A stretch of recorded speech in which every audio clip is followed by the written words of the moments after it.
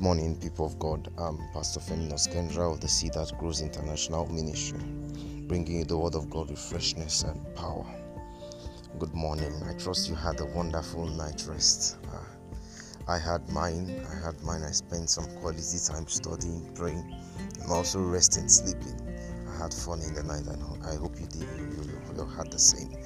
This morning we'll be taking a study this morning from the book of Ephesians chapter 3. Ephesians chapter 3 from verse 9. I started a series yesterday of how God sees you. The way you feel God sees you will determine how your relationship with God will flourish.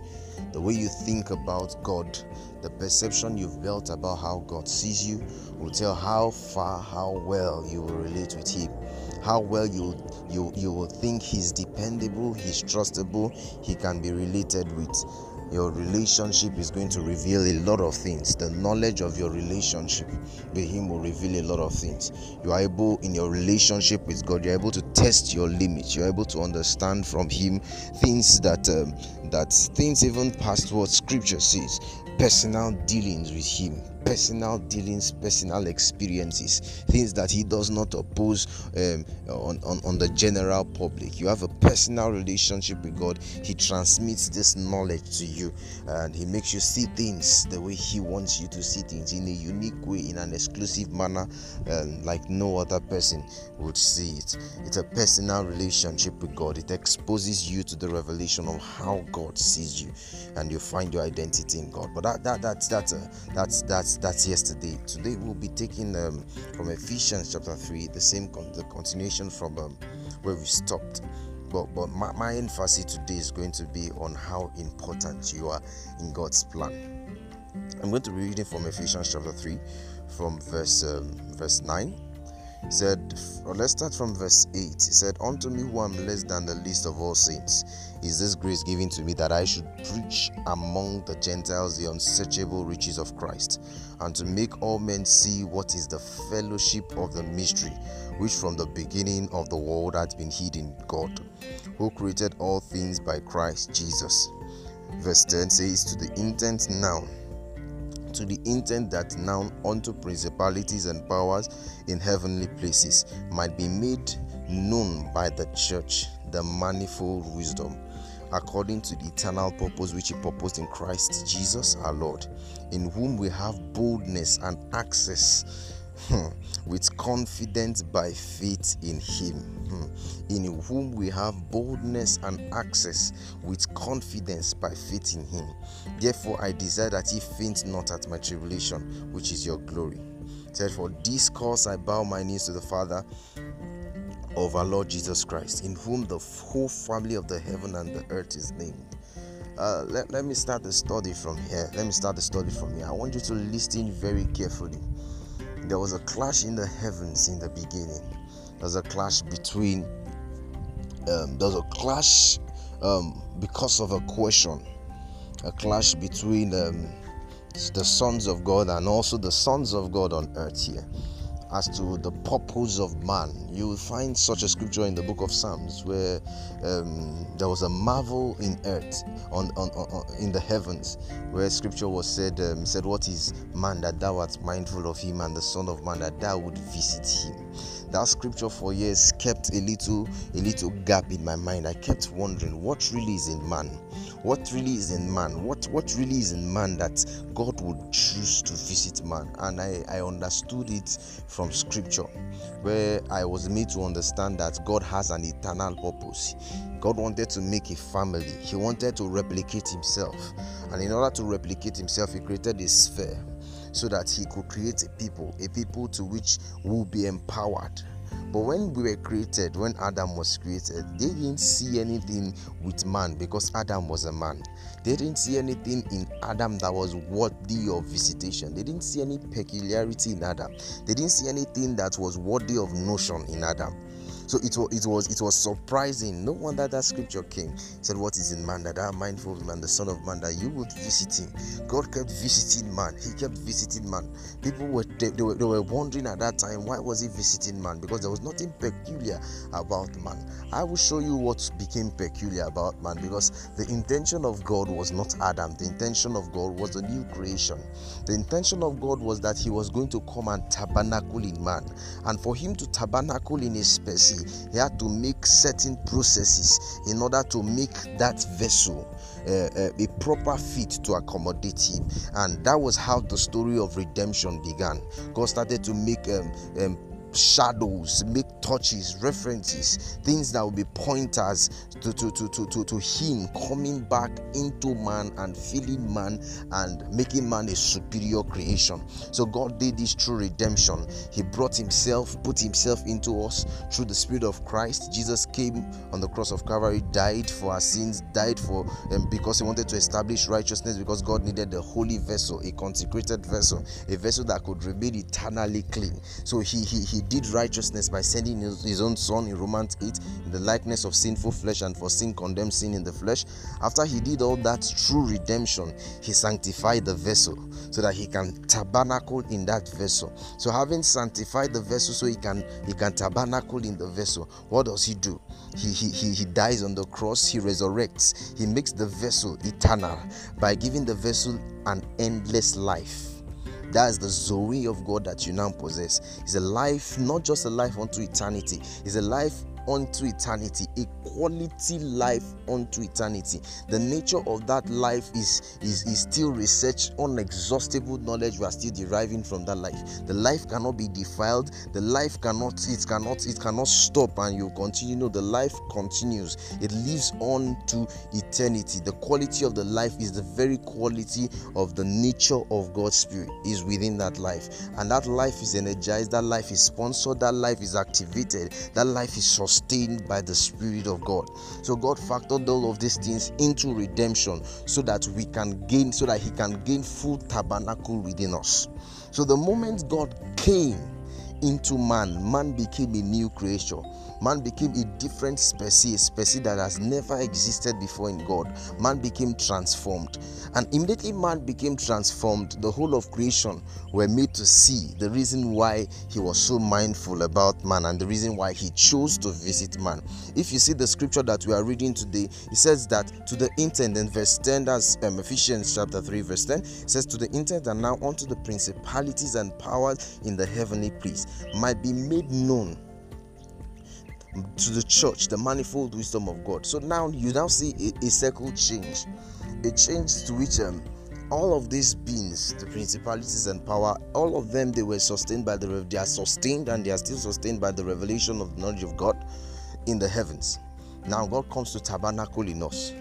And now something has changed. He changed the figure of authority, because now the heavens of the heavens now is present within us, because God has come to tabernacle with us. So what does God do?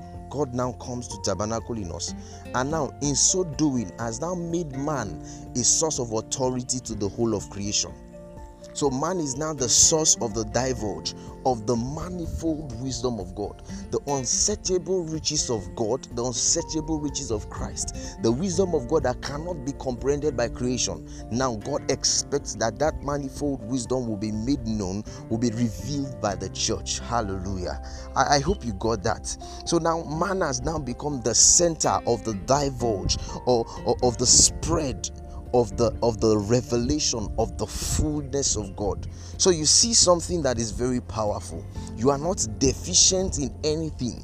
You are not deficient in glory. You are not deficient in power. You are not deficient in wisdom. You are not deficient in understanding. You are not deficient in victory, because heaven now is in you. God has come to tabernacle in you. God's fullness, not half of God, not part of God. The fullness of God now dwells in you. He said, and if that same Spirit that raised up Jesus from the dead dwells in you, he said it will give life to your mortal body. It will give life to your finances, life to your body, life to your business, life to your education, life to everything you are touching. Everything you're touching starts to produce life because of the effect of the Spirit of God that dwells in you. You have now become the center of the whole of creation. Just imagine how God was the center of creation and every being was always going to heaven to transact with God. Now God dwells in you. God dwells in you. You are now the center of attention in the whole of all creation. You have become the center of attention in the whole of all creation, because now God dwells in you. Are you seeing how important you are? Are you seeing why you cannot live a life of normalcy? You are beyond the normal because the Godhead dwells in you. You cannot be ordinary, because the Godhead everything you touch would prosper, because the Godhead dwells in you. Everything you do will flourish, because something has changed with you. Man has been exalted. You are now the new creation. Everything is to your advantage. Everything works to your favor. Everything works for you. All things work together for the good of them that love God. Why? To them that are called according to his purpose. What is the purpose of God? That man will be redeemed, a man will be brought to a place of what? Of oneness with him. To be brought to the place of the God class. You have been redeemed, you have been brought to the place of the God class. Your life will never remain the same again. That life where you were always tormented by demons, you were always frustrated in your marriages, you were always frustrated in your finance. That series is over, because the God life resides in you.